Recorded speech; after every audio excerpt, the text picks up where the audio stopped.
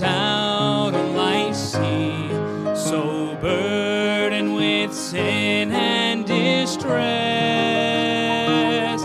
till I heard a sweet voice saying, make me your choice, and I entered the haven of rest.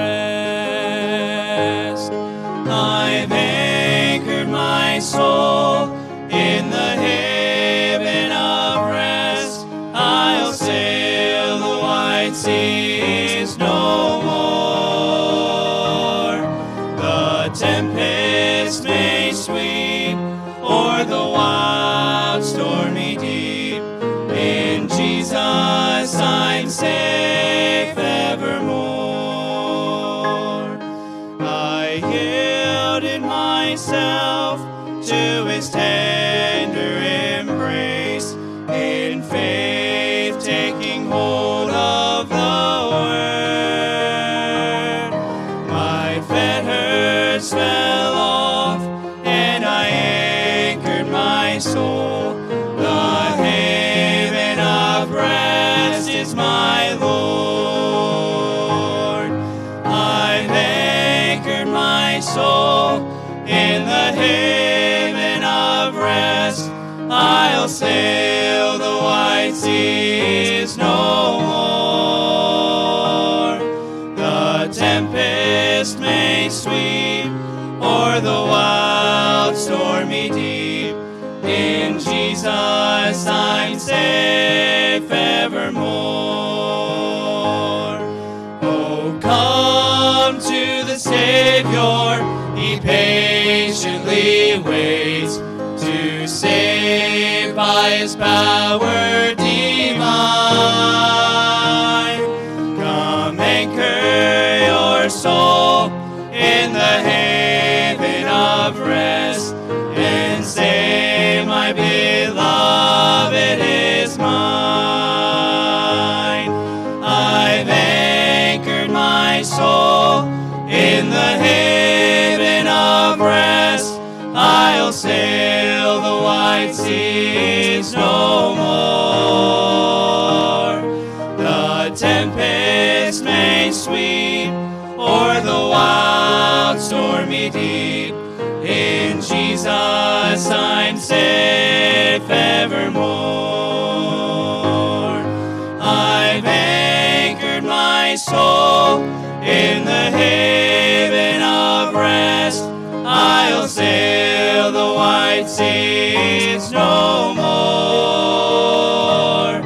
The tempest may sweep o'er the wild stormy deep.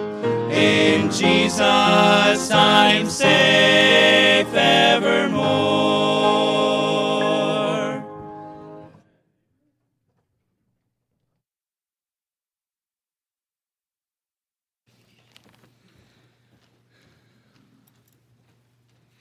Well, I was just wondering tonight, maybe we have a testimony or two about Vacation Bible School.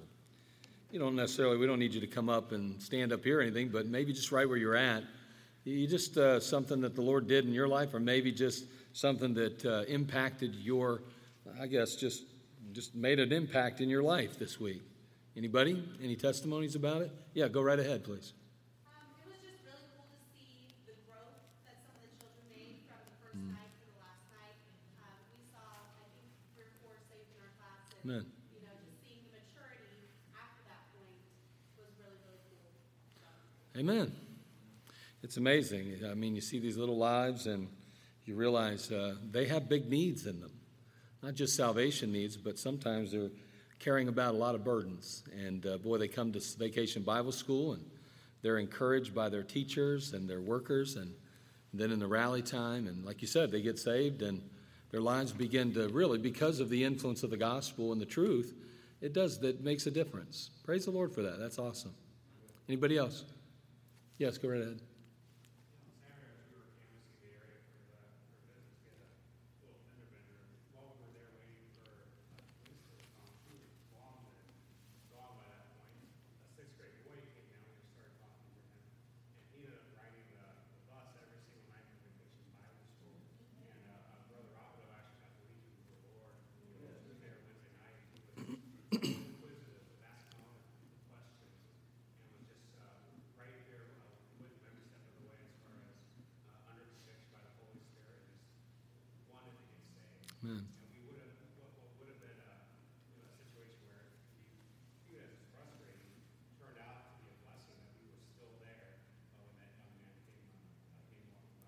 And that was the first time he had ridden to Community Baptist, was for Vacation Bible School.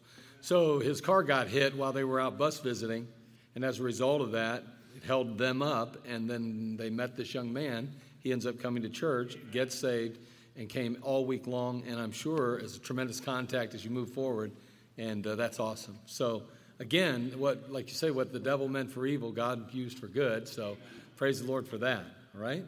Insurance helps. But anyway, oh boy. No, but that's a blessing, isn't it? You know, we could get a pretty bad attitude about those kind of things. I know it's easy to, but praise the Lord, God used that for good. Just proving to us once again, everything in our life has purpose. Anybody else? I think No. I thought I was looking for a hand. I just need people to raise their hands. That's all. Thank you. Yeah, right over here, please. On Wednesday night, it seemed like there was a lot of kids in our age range, the young kids that got saved that day. And you would ask for a show of hands of how many. And I couldn't count them the amount of time that they had their hands up to see how many there were. I found it such a blessing that so many souls were convicted that day. Yeah. And it was just amazing to see. Amen. All right, I think I saw a hand in the back. Brother Mike. Yeah, we'll see Brother Mike's hand. We don't need help finding him. Thank you. Go right ahead. Yeah, I said it Saturday, but it just thrilled my heart that as I made rounds continuously, I see what 2 Corinthians says about many body parts in a body, which is the body of the church.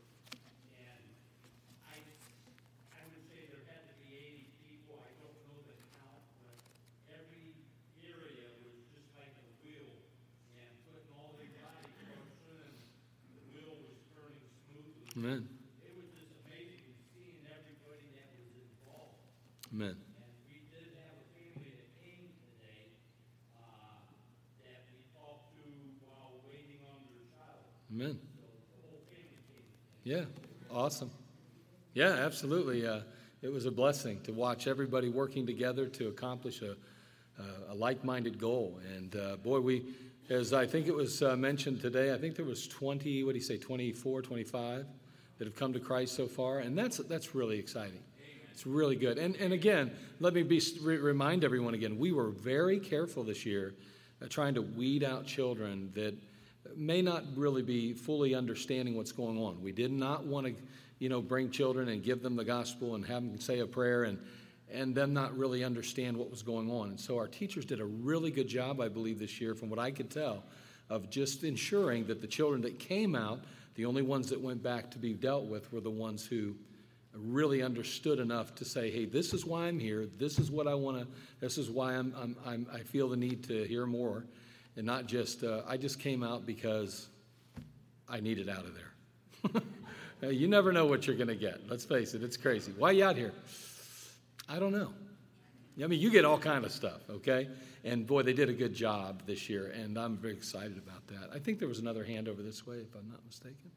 Did I see another hand? Anybody? Okay. Yeah, I see your hand, yeah. Did you want to give a testimony? Okay, not right now. Okay, good. Anybody else, real quick? Yeah, over here. We ended up with an 8th grader on our bus on Friday before we realized that she was too old to be here because of no team spec that night. Yeah.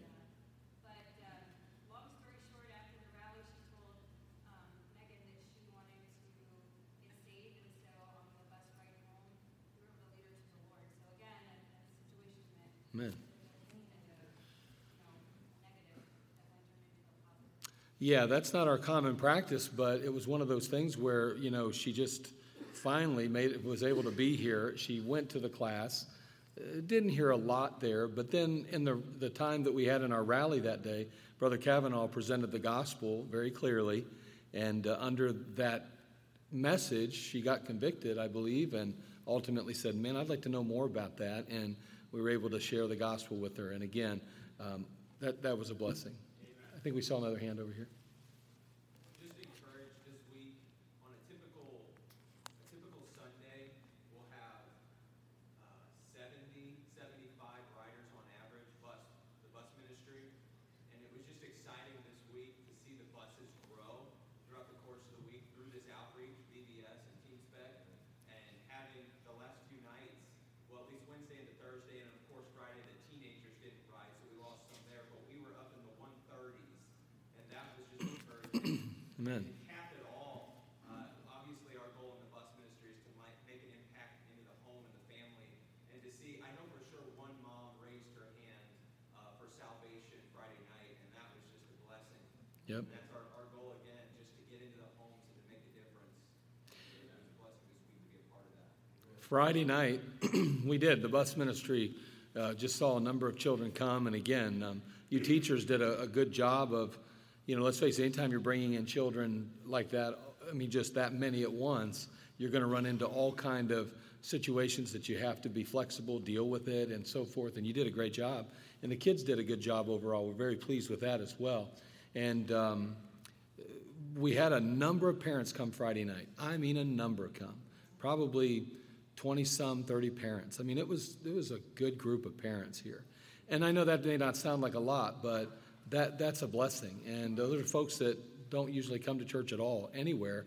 And they were in God's house and hearing the gospel. And a number of them, at least 2 or 3 of those ladies and family said, we're going to come back. And so we're excited to see them coming back. And as we said, even one family, even this week. So anything else before we move on? Okay? All right. Well, let's take our Bibles tonight then. And let me flip this. There we go. Let's go ahead and look at 1 John chapter 5. 1 John chapter 5. That's great. And I know that there's a number of others that could have said something. It was a great week. And again, I think Brother Kavanaugh said we had, almost 4,000 cookies. So it was much more than we had anticipated even. And that was good. Our numbers were up. And like I say, we were over 200 on each of the nights. And that was exciting. And we just want to see that continue to grow. We're going to need extra workers. We always need more workers. And we could always use help there. But what a blessing it was. It was encouraging. It was a blessing. 1 John 5:11. 1 John 5:11. And this is the record that God hath given to us, eternal life.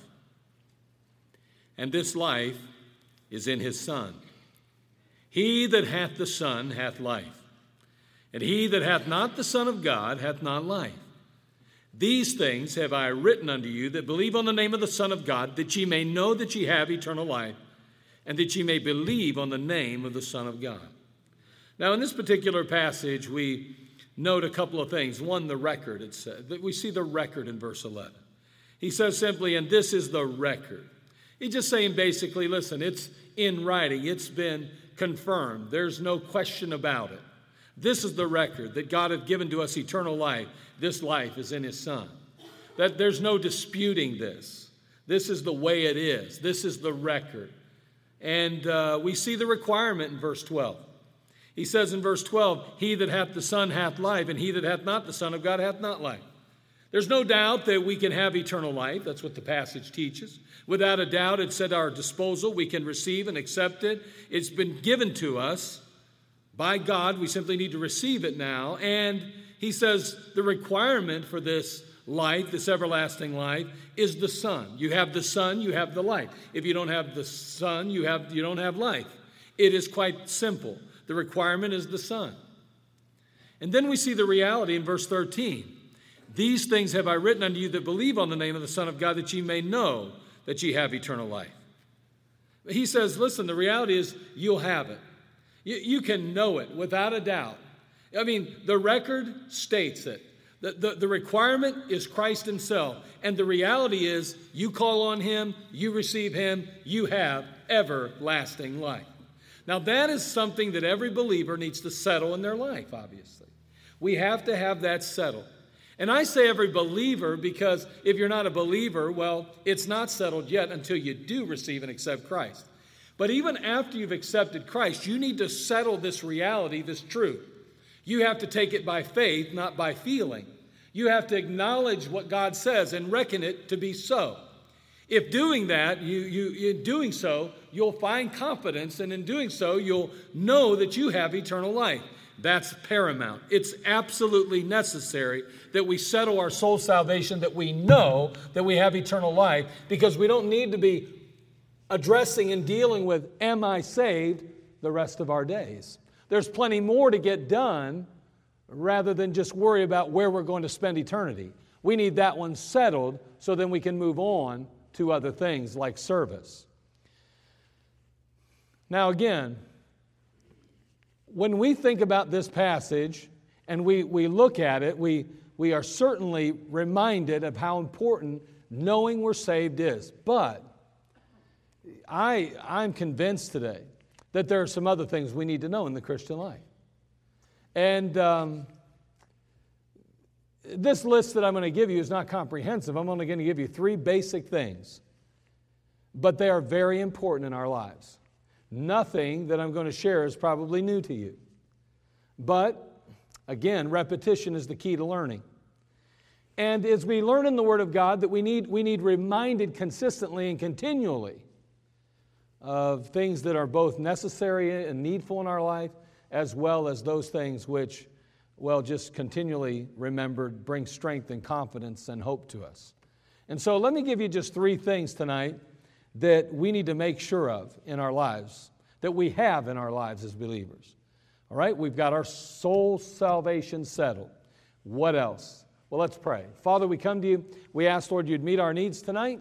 Lord, may you just encourage us from your word. Nothing so deep tonight, but Lord, things that are just so paramount, so important, so essential in our lives. We desperately need you. And I pray, Lord, that again, you'd fill me with your Spirit and allow me, Father, just to be anointed with a holy unction. And Lord, may I proclaim your truth with boldness and with confidence, with courage. Lord, may I, Father, just acknowledge your presence here and in my life. And Lord, allow you to give me that strength and courage I need to face the devil and to ultimately face just the faces even, Lord, at times, as the devil will try to cause us to be distracted and nervous about situations. Lord, I don't want to be nervous tonight. I just simply want to share your truth. And Lord, you said, be not afraid of their faces, because you're with us. And so, Lord, I'm asking you, Lord, help me not to be afraid of their faces, but Lord, to truly simply want to see your word go forth the way you would have it expressed. Lord, be with every listening ear again and anoint them, that they may hear with spiritual ears. And Lord, may you just hide the word deep in our hearts and put a hedge about it that, Father, that Satan couldn't come along and steal it. We love you. We desperately need you. In Christ's name, amen. All right, so what must we make sure of? What do we have to have? We need to make sure that we have a solid foundation. Now, turn to 1 Corinthians chapter 3, verse 11, and we're going to read the passage. And again, this is a passage that one might think, well, this goes back to 1 John 5:11. And it does to some degree, but I believe that there are further ramifications for this particular passage. Notice what it says in 1 Corinthians chapter 3, verse 11. It says, for other foundation can no man lay than that is laid, which is Jesus Christ. So again, in the passage, we're dealing with a foundation. And we understand biblically, scripturally, that you can look at this passage and you can say, well, this refers to Christ and salvation. And I think, without a doubt, that it would apply there. And we can certainly say, indeed, that's what that's the foundation. You can't go anywhere till you lay that foundation. I get it. And we address that in 1 John 5:11 through 13, that salvation must be secure, but we need to begin to build upon that foundation, which is Jesus Christ. Now, the moment you and I get saved, that's not when everything ceases to be built. I mean, everything's not finished the moment we receive and accept Christ. Matter of fact, in Philippians 1:6, He begun a good work in us, and He'll perform it till the day of Jesus Christ. So there's a building process that takes place once we've been saved. And as a result of that, we need to understand we have to continue to build on a firm foundation. So not only is our salvation begun and started on that foundation, but we need to begin to build our lives on that same foundation. And so the passage, I believe, although referring to Christ in salvation, also has to do with building a life in Christ, a Christian life. And that Christian life must be built on that same foundation. If the foundation of our life is weak, then there'll be instability, and there'll be many ups and downs in our walk, in our life. On December 2001, the Leaning Tower of Pisa was finally reopened to the public after having been closed for 12 years. Again, they closed it for 12 years because they were involved in an engineering project, a project that really, it cost them $27 million. And that project was designed to stabilize the tower. They removed 110 tons of dirt, and they reduced its famous lean about 16 inches. That seems crazy, doesn't it? Why was this necessary? I got to believe I'm going to have to look that up again because something ain't right here. But anyway, I think that might be feet. But anyway, why was it necessary? And here's why it was necessary, and here's why I'm now thinking that I must have wrote something down wrong. Because the tower had been tilting further and further away from vertical for hundreds of years, as you well know, most of you at least, to the point that the top of that 185-foot tower was 17 feet further south from the bottom. Now, if they only moved it 16 inches, that wouldn't make a lot of sense, would it? Not to me, it wouldn't. I say move it 16 feet. I'm going to be honest with you, I do not know the answer to this now. All right, but either way, they shored this foundation up. That's the whole point, all right? That's the point. And I'll have to get back to you with the rest of the story. But anyway, this 185-foot structure, as you well know, was leaning. And I mean to tell you, it kept leaning further and further and further as the years went on. And finally, the Italian authorities were concerned that if nothing was done, it would soon collapse. Well, that only makes sense, right? Now, what was the problem? It wasn't bad design, was it? No, it wasn't poor workmanship. It wasn't an inferior grade of marble that was used for the structure. No, the problem was its foundation stones. It had been laid on soft ground consisting of clay, fine sand, and even shells. And so we ask the question, how important is the foundation then? It's the difference between standing and falling. Now you think about that. It's the difference between standing and falling.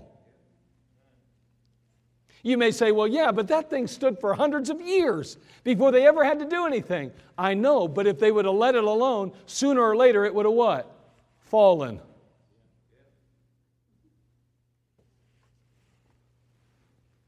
If you're leaning, it's just a matter of time before you fall. And boy, the foundation is so important, so needful and necessary. What are you building on in your Christian life? What are you building on? In Matthew chapter 7, turn there, would you? Chapter 7, verse 26 and 27.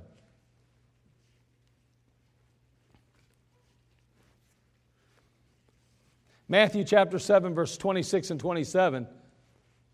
The Bible says, "And everyone that heareth these sayings of mine," Jesus is speaking, of course, "and doeth them not, shall be likened unto a foolish man, which built his house upon the sand. And the rain descended, and the floods came, and the winds blew, and beat upon that house, and it fell. And great was the fall of it." Notice again the foundation by which it's being built. Sand. It's not solid. It's not secure. It's not safe. See, we must stand upon the Savior. See, the very one who we rest upon for our salvation is the very one we need to stand upon in order to build our Christian life.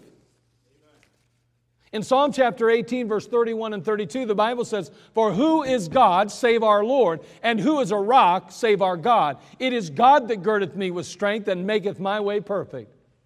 Man, what a wonderful reality here. That God Himself, the Lord Jesus, is our foundation. And we need to build upon Him. It's not just simply about what we learn in Sunday school. Hey, no doubt we need to build our lives. Yes, we could talk about the need for our standards and our separation and all of those things, yes. But when it's all said and done, the very foundation is a person, Jesus Christ. If we neglect Jesus Christ in our life, then all those other things put together will never sure us up enough to stand. We need Jesus Christ, and we must stand on Him, the solid rock. Jesus Christ the same yesterday, today, and forever, the Bible says. The reason we can stand on Him is because He never changes.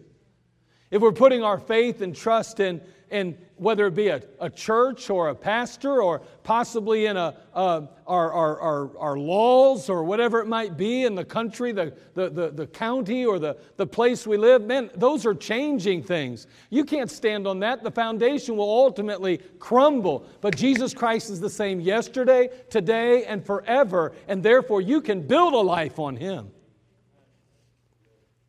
We must stand upon the Scriptures. Not just the Savior, but the Scriptures. In Psalm chapter 119, verse 89, the Bible says, "Forever, O Lord, thy word is settled in heaven."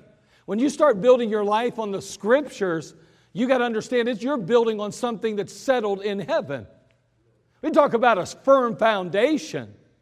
And we know that Christ and the Word are inseparable. We know that the Word became flesh and dwelt among us. We know that in the beginning was the Word, and the Word was with God, and the Word was God. Jesus Christ and the Word are inseparable. They're the same. And as a result, when you start to build your life on Christ, you're really saying, I'm building it on the Word of God. The Word of God that's settled in heaven. Turn to 2 Peter chapter 1, verse 19.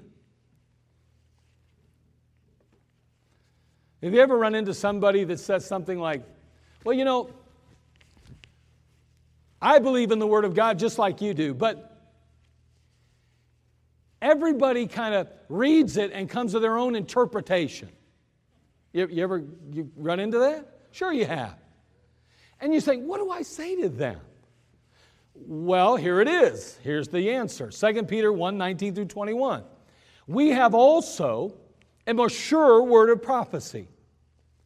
Man, this prophecy is more sure than anything that was ever received. It's in writing and it's in stone, if you will. It is forever. It's settled in heaven, and we now hold it in our hand in the Word of God. And he says, we have a more sure word of prophecy, whereunto ye do well that ye take heed. You'd be wise to listen to it and to live it.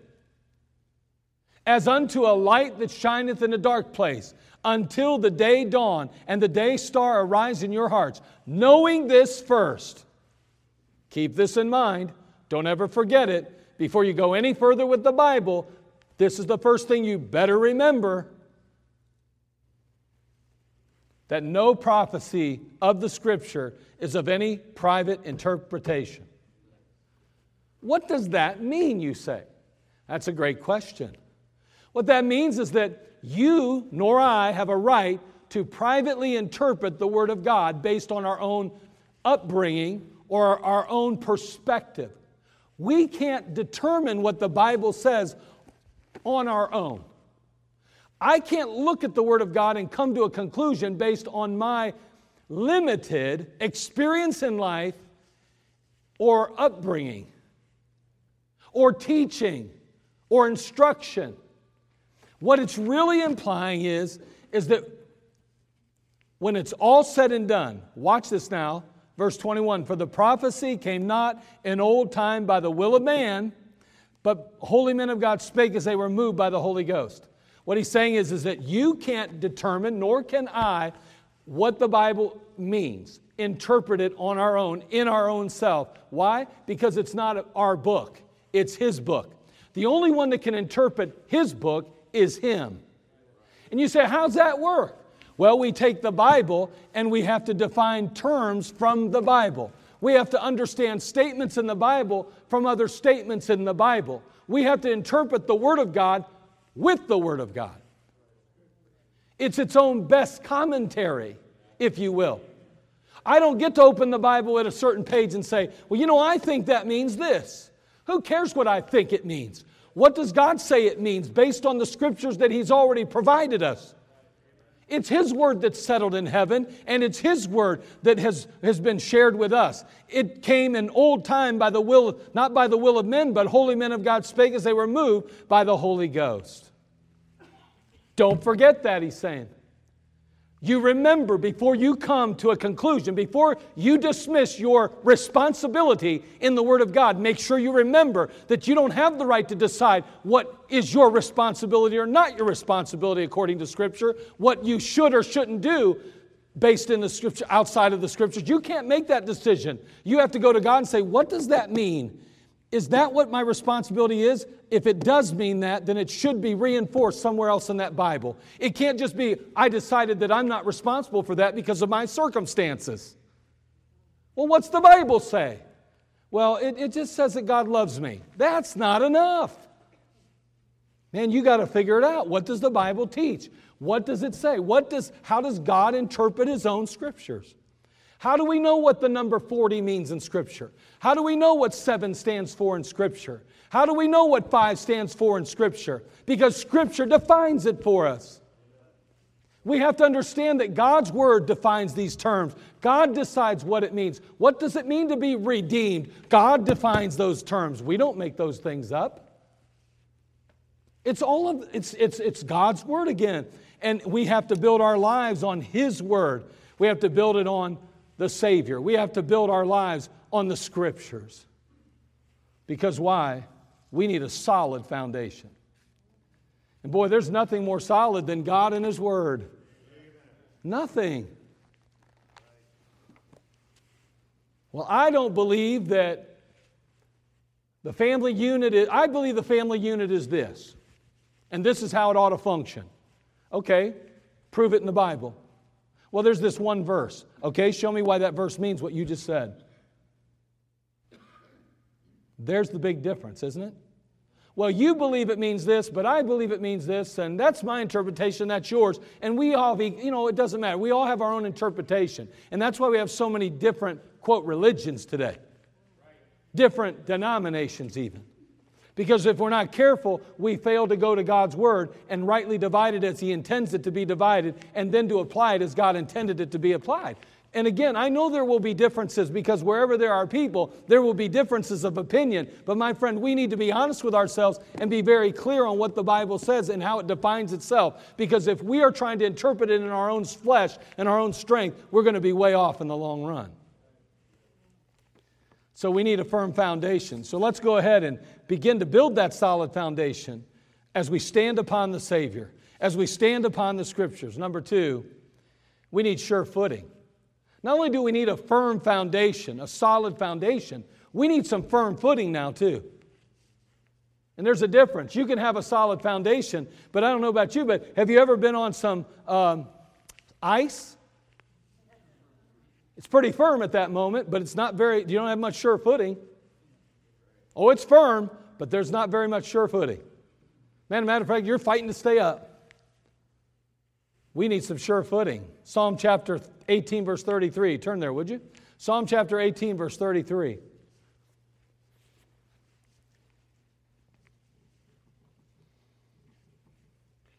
Years ago, we used to have what was called snow tires.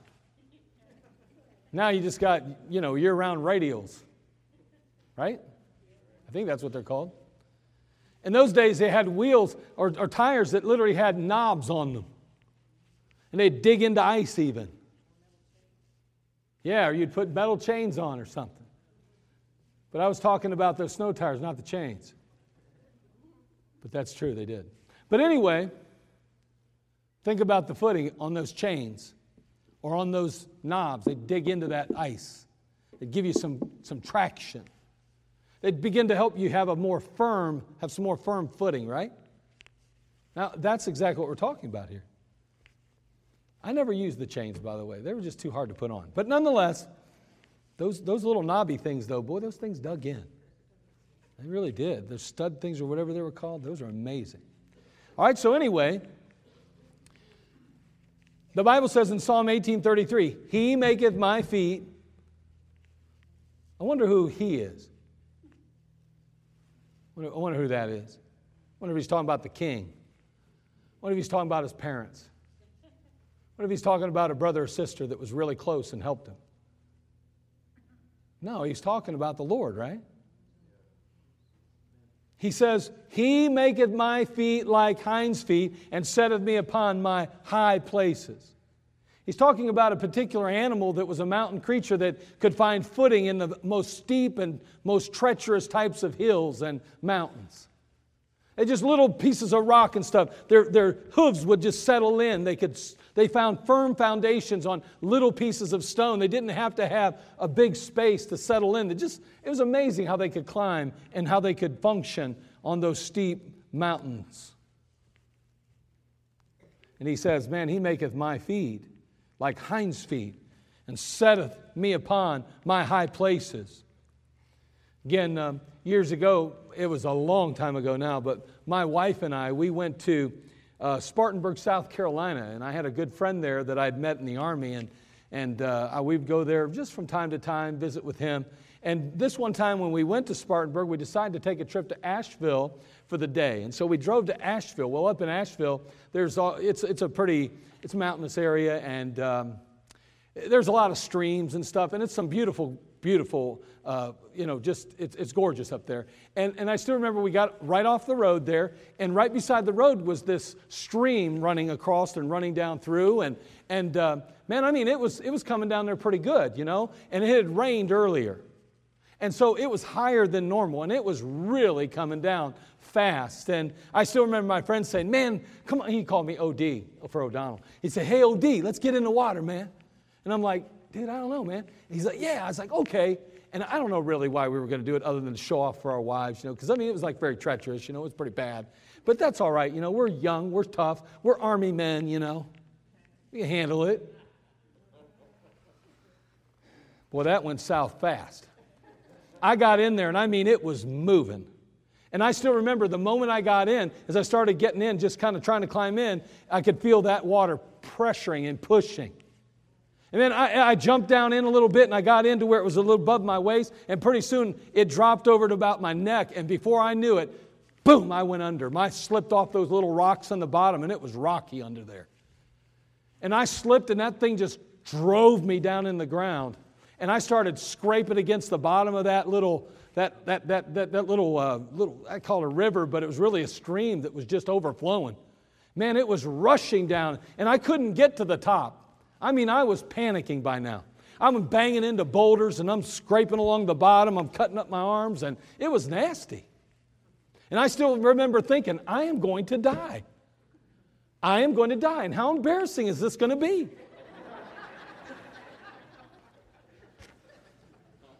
And so as I'm violently being carried away, not able to get my bearing, being just thrust into sharp boulders and drug along the rocky stream bed, I began, again, to panic. And man, I needed some air. I've got to get to the top somehow. And all of a sudden, I whacked into a big old boulder. And when I hit that boulder, at least it stopped my momentum. And I was able to kind of think a second, and I got to the top. I grabbed some air, and I was able to kind of fight my way back to the edge. Man, I crawled out of that stream. I was so beat up. All because I lost my footing. Man, I was on the bottom of that thing, and I just lost it, and I was gone that quick. It was bad. I always wanted to go back there.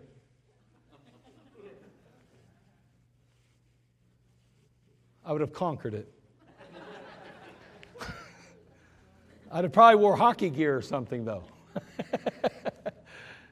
But man, I lost my footing that day, and honestly, I got out of that stream, and I'm not joking. I was glad to be alive that day. I was glad to be alive. Sure footing is found in the Christian life in our purity. In our purity. Turn to Psalm chapter 24, verses 3 and 4.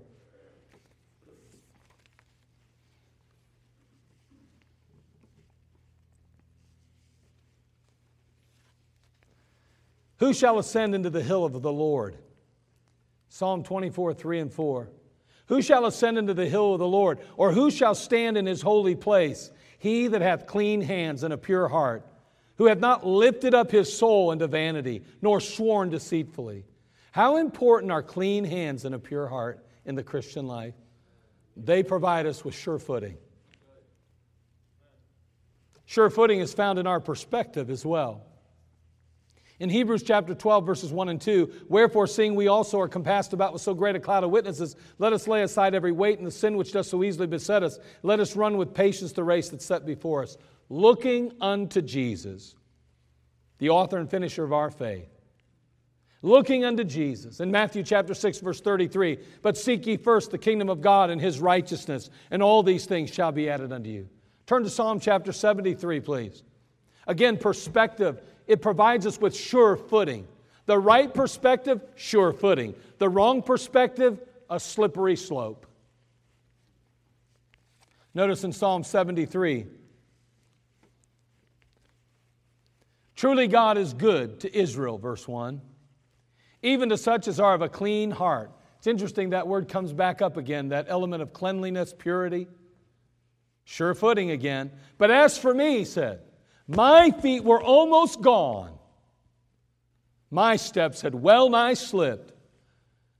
Why? Why? For I was envious at the foolish when I saw the prosperity of the wicked. Once again, perspective. Man, if your perspective is not on Christ, if it is focused elsewhere, if you're seeking satisfaction from another source other than Christ Himself, then let me tell you, your footing is going to be shaky, to say the least. It's not going to be sure, but shaky. Sure footing is found in our purity. It's found in our perspective. It's also found in our practice. Do you know simple obedience is necessary if we hope to be sure-footed in our faith? Just simple obedience. In John 14:15, He says, if you love me, keep my commandments. In 1 Samuel 15:22, He makes the statement, Samuel the prophet says, hath the Lord as great delight in burnt offerings and sacrifices? Remember, we have Saul now, king of Israel, who is to destroy Agag and all the host, and yet he spared the king's life. And they took of the best sheep and so forth, and they were supposed to utterly destroy. And he says to him, hath the Lord as great delight in burnt offerings and sacrifices as in obeying the voice of the Lord? Behold, to obey is better than sacrifice, and to hearken than the fat of rams. See, what we do is very important to God, and therefore it ought to be important to us. Matthew 12:36 says, but I say unto you that every idle word that men shall speak, they shall give an account thereof in the day of judgment. Once again, sure footing. Yes, we need that solid foundation. Without a doubt, Jesus Christ, the Savior, and the Scriptures, no doubt. However, we need that sure footing too. That's found in purity, that's found in perspective, that's found in practice. And finally, number 3, what else do we need in our lives? Yes, a solid foundation, sure footing, and finally, simple faith. Simple faith. Turn to Mark chapter 9, verse 20. Mark chapter 9, verse 20. You didn't think I can get through that number 2 that fast, did you? I was flying. Simple faith, Mark chapter 9, verse 20. And they brought him unto him, and when he saw him, straightway the spirit tear him, and he fell on the ground and wallowed foaming. Now the disciples had already tried to heal this young man, but to no avail. It wasn't happening. Verse 21, and he asked his father, how long is it ago since this came unto him? And he said, of a child. And oftentimes it hath cast him into the fire and into the waters to destroy him. But if thou canst do anything, have compassion on us and help us. Jesus said unto him, if thou canst believe, all things are possible to him that believeth. And straightway the father of the child cried out and said with tears, Lord, I believe, help thou mine unbelief. When Jesus saw that the people came running together, he rebuked the foul spirit, saying unto him, thou dumb and deaf spirit, I charge thee, come out of him and enter no more into him.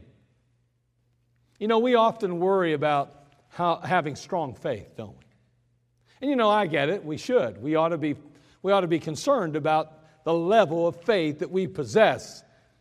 But can I tell you that the most important thing is not how much faith you have, but instead what your faith is in. That's more important. I know people that have strong faith in a false god. That doesn't do them any good.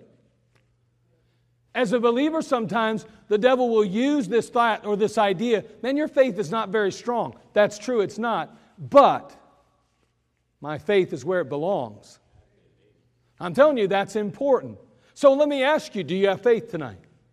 You say, well, I have faith, but it's not as strong as I'd like it. I didn't ask that. First of all, I'm just wondering, do you have faith? Well, that's exactly what God is looking for, and that's exactly what He desires from each and every one of us. In Hebrews 11:6, He says, but without faith it is impossible to please Him. So if you lack faith in general, then there's a problem because you can't please God. But it doesn't say how much faith you need. It just says, but without faith it's impossible.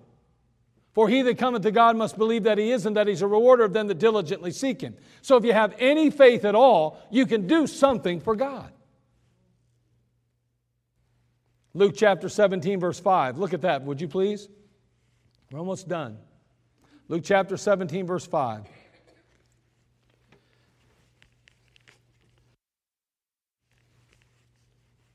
In Luke chapter 17, verse 5 and 6. The Bible says, and the apostles said unto the Lord, increase our faith. Good point. That's a good one, isn't it? If you're going to ask the Lord for something, that's a good thing to ask Him for. Notice the response. And the Lord said, if ye had faith as a grain of mustard seed, you might say unto this sycamore tree, be thou plucked up by the root, and be thou planted in the sea, and it should obey you. You say, well, what are you getting at there? What's that about?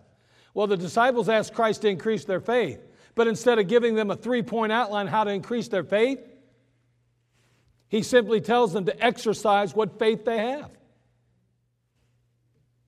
You don't need a bunch of faith, fellas. What you need is to exercise what you've got. It only takes a little teeny bit of faith to do miracles. Start with whatever faith you have, and then let God worry about growing that faith in your life. You say, I just don't know if I... Listen, who cares what you think you can or can't do? Do you have faith? Any faith at all. Exercise the faith you have. Put it to practice. Man, next year when it comes time to sign up for VBS, sign up. Well, I don't know if I can handle. Who cares what you think you can or what you know you can? Exercise the little faith. I need more faith before I do that. No, you don't. You need to exercise the faith you have. You can move mountains with what little faith you have, if you have faith at all.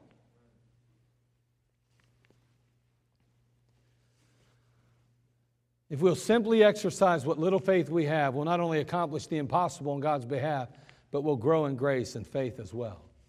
Our faith will grow as you exercise it. Just like you would your body, exercising your body, it grows stronger and stronger.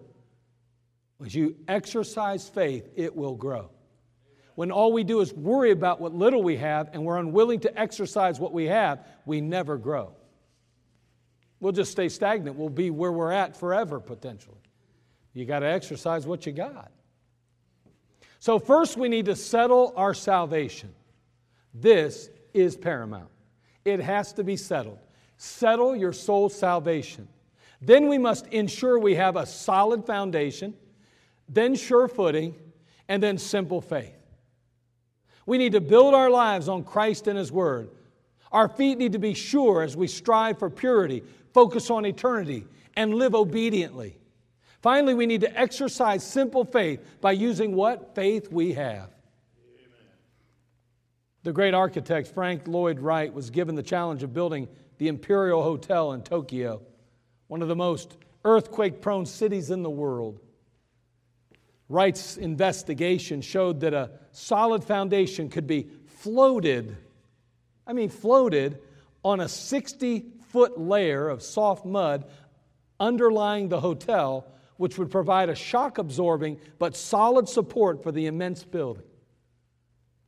He'd done all that work and all that testing to figure out, what can I use? What kind of foundation will give but be sure and solid?